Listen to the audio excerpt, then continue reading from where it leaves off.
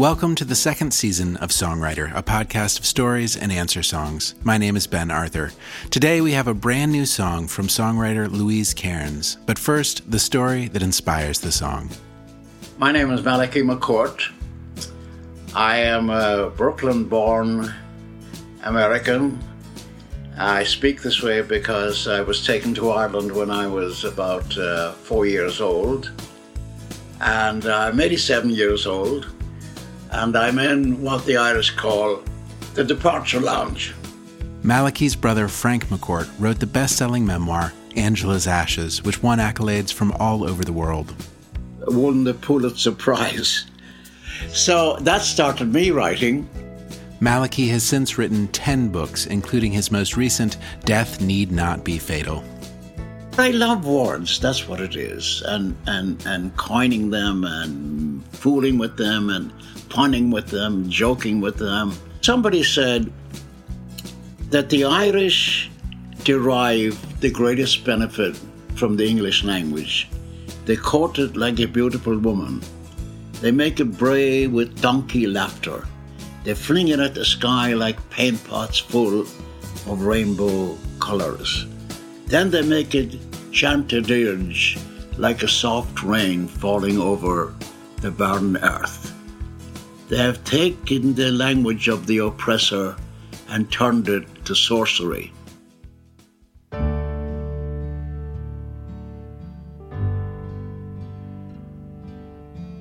Those of you who read Angela's Ashes know that Malachy and his brother grew up in terrible, grinding poverty.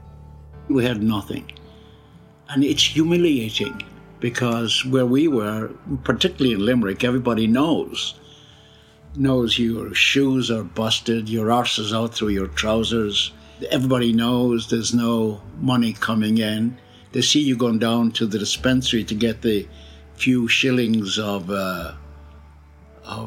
relief, welfare, whatever it was. We got 13 shillings a week from welfare, and that was 6 shillings was for the rent, and then that left 7 shillings for food, clothing, and my mother and 4 kids. And think about poverty is the humiliation.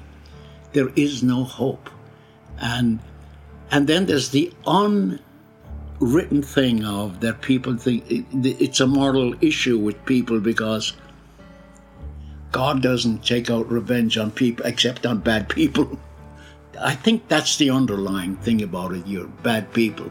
That's why you're suffering like that. I did sometimes think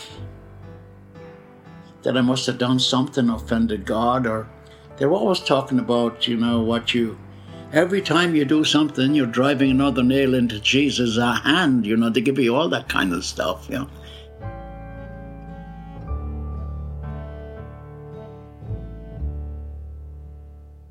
Desperate for work, Malachy and Frank's father eventually moved to England. He went to England at the outbreak of the war, 1939, so I was 8. Well, the story was going to send money, because there was no employment in Ireland at the time, and Ireland was neutral in that war. So they started gearing up for the war, so all the factories then went to war production, so they were mad looking for labour because their men were all gone to the front, Dunkirk and all that kind of stuff. So he just went over there and for a few weeks he sent some money and then he was gone.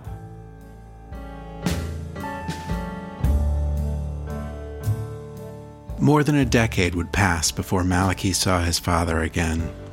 So I went to Coventry. I was in the Air Force and I searched around. I went to I said, where do the Irish drink around here? So I went to a bar. And they were a bit evasive. But anyway, somebody finally told me, your father's in prison. It was his 23rd conviction for drunk and disorderly. So he'd get 3 months every time he did something. When he got drunk, he was very loud and all that. He never hit us, but he would assault the law enforcers. So he had this old jacket on, he had torn pants and I remember he had odd shoes. They didn't match.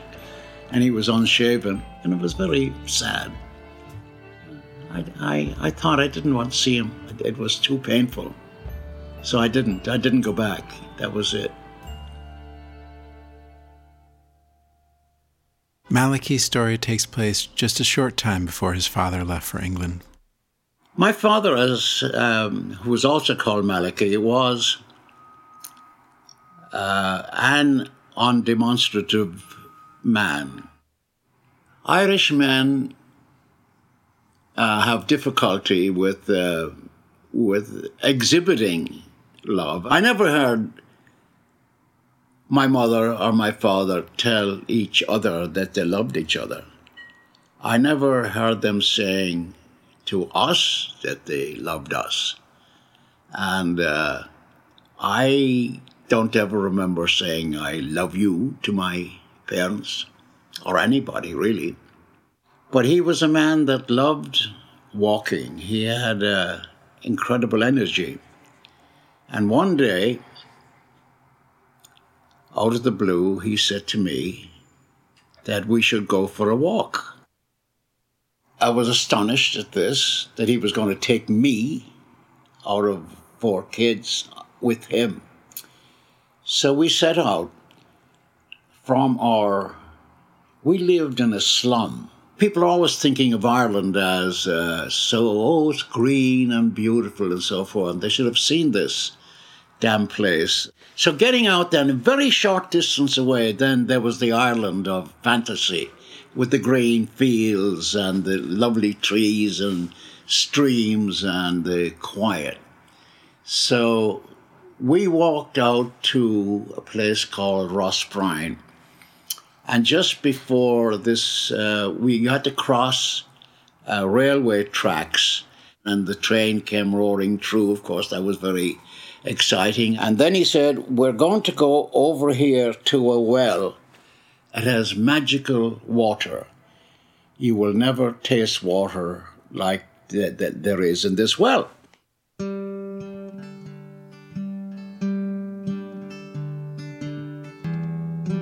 My mind then started wondering about what I was going to do. When I drank this water, I was going to fly and do all sorts of things. So we got to what they call a stile, which is a little wooden structure that gets you over into a field, because all these fields were surrounded by stones heaped upon stones. And we got into a field that had a whole bunch of cows in there. And I, being 7, was a small creature. And those damn cows, they all looked like rhinoceros or elephants or very dangerous-looking creatures. But he just waved his hand and they just ran off, which again gave me the indication that this man was very powerful. We walked on a bit and we came to another wall with another stile, so we climbed over that. And down to the middle of that field, there was a clump of trees. And we reached that, and there, in the middle of that clump of trees, was this hole, what seemed to be a hole with lovely, clear water. And he said, now drink the water. So now that water was beautifully cool, and somehow or another, I recall the feeling of the word that comes to my head. It permeated my body as it went on, and I felt sort of peacefully powerful. And I thought, this is just like my father. I'll become like him from drinking this water. So then he said, we're going to lie down over here now, and we're going to rest for a while. He started telling me tales about how clouds meet and how they get to know each other and how they get married. And I could see those shapes of faces and of bodies as he was talking. And the birds tweeting and singing and all that. And not too far away, the occasional moo from the cows. And his voice was so soothing. And then all the birds all started settling into the tree, and there's this rustling and movement, and like little children do when they get into bed, turn and tossing before you go to sleep. And that was all I was thinking about. They're doing the same thing that we do when they go to bed. And my father said,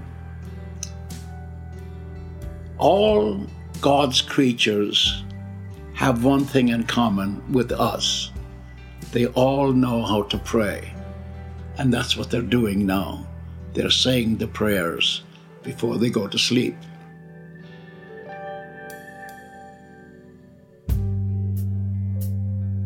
So then, after the sun had gone down a bit, he said, it's time for us to go home. So we rose up and walked back, climbed over the stile, and we climbed over the other stile, and all of a sudden I said, I can't walk anymore, I'm too tired. So he lifted me up and I went sound asleep on his shoulder. And that was it. I don't remember getting home or getting to bed, but the next thing I knew, it was morning and it was time to go to school. Years later,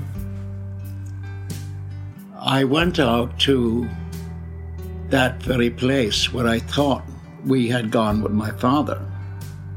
Now, he had gone off to England, and we didn't hear from him. He essentially deserted us.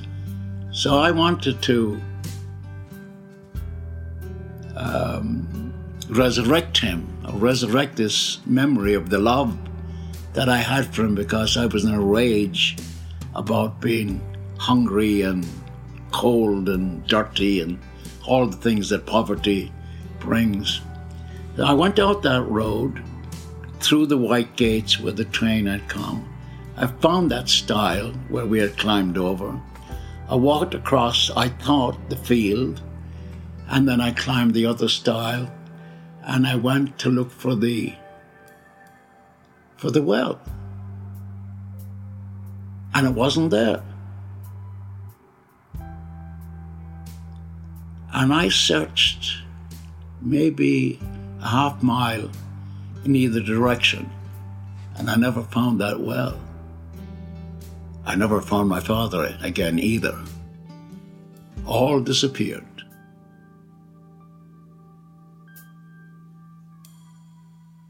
And now for the song written in response to Malachi's story by an old friend of mine.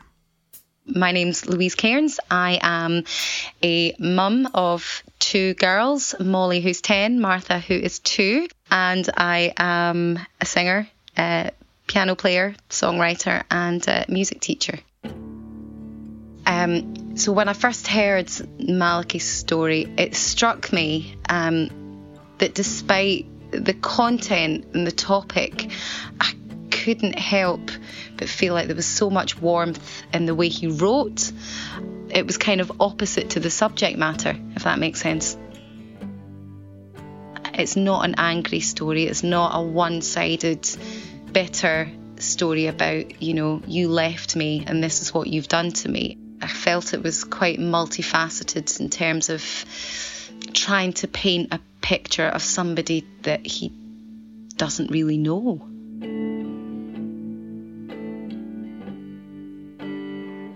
When I first started writing the song, I really tried to get into the head of Malachi's dad.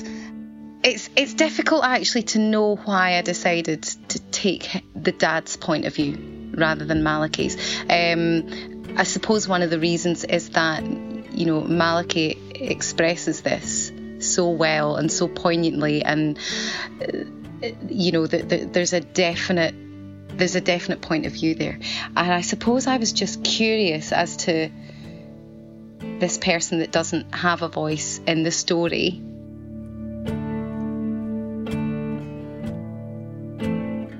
I had this idea in my head of a crib, and a creaking kind of wooden crib rocking backwards and forwards throughout the song, and somebody creeping away. It was dreamlike. It was almost like a bit of I don't know if I'd go as far to say a nightmare, but it was definitely a bit haunting.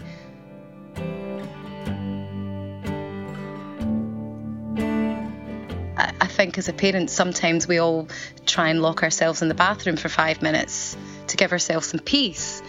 But that's what we do, and then we come back and we're okay again. You know, I think we all have those times where we go, I really just need an hour. I really just need a walk around the park, and then I'll come back and I'm fine, but I need some time. I think that was where I changed it to a girl. And I'm not really sure, is it because I have daughters myself? I don't know. A child has not got much to hold on to in terms of who their parent was.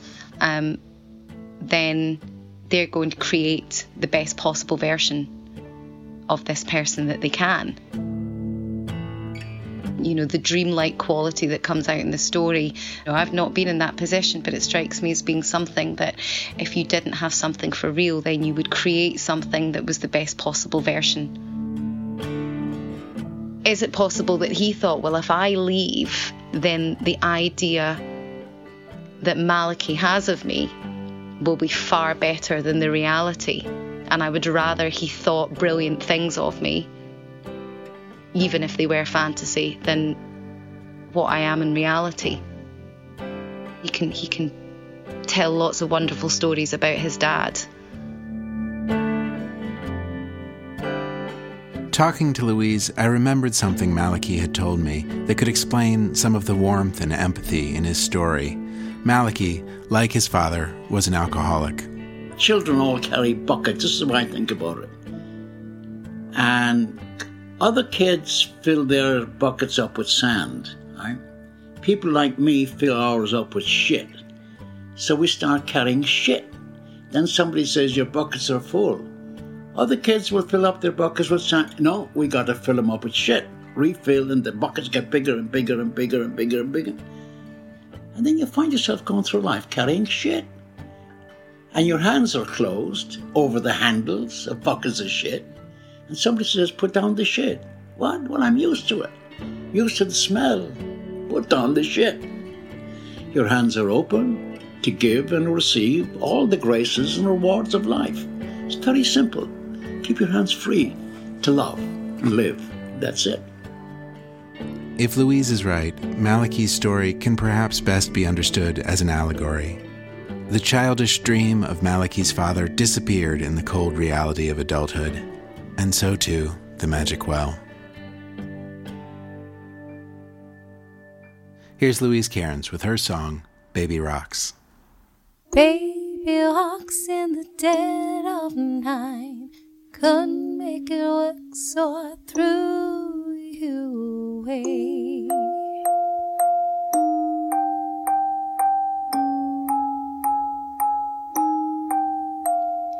Oh, so still, weighing less than I drank. Oh, so still, worth more than I was paid.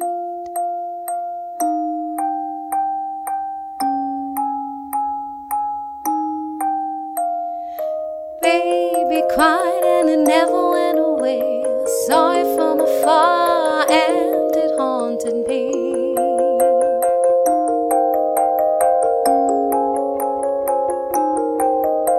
The rain tried its hardest to wash your smell away. A map of my failures, you were sinking me.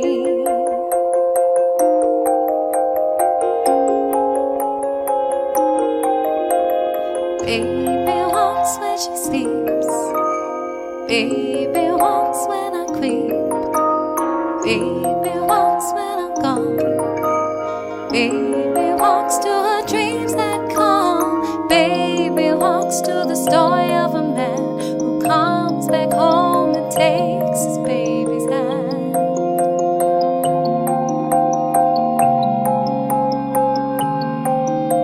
Who shows her the world from shoulders up on high. Better man, but only sleep.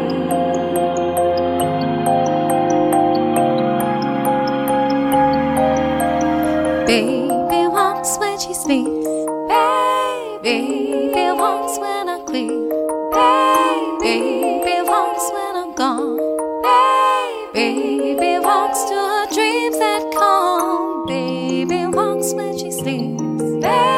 Baby walks when I quit.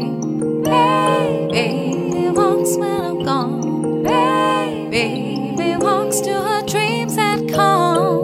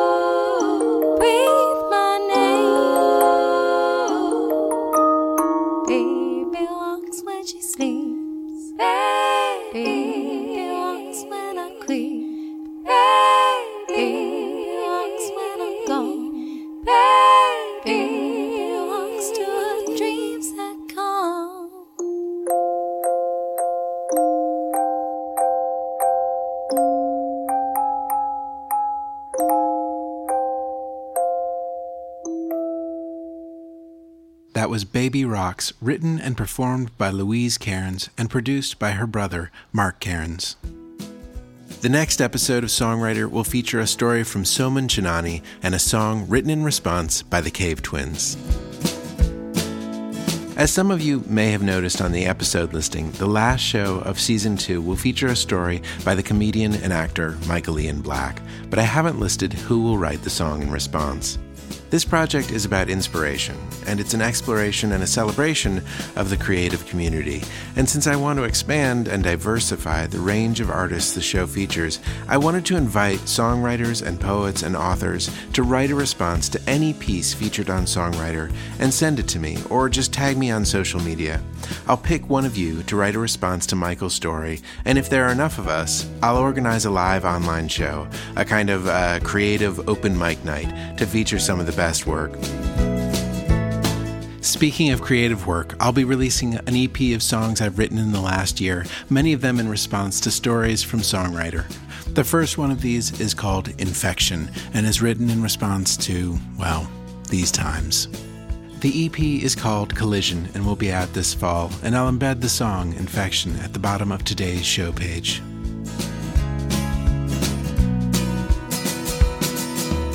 Songwriter is proud to be part of the American Songwriter Podcast Network, and you can always get early access to the Songwriter Podcast at Paste. Just go to pastemagazine.com and search for Ben Arthur, and while you're there, check out the Paste Podcast or get it wherever you get yours. Thanks also to Acoustic Cafe, the syndicated radio program that airs segments and songs from Songwriter on 125 radio stations across the U.S. for 2 million listeners. Last, thanks so much to you, for the listeners in Australia and Germany and Spain and the UK and Canada and Norway and the Netherlands and Ukraine and New Zealand and the US. I see you and I'm thrilled. Thanks.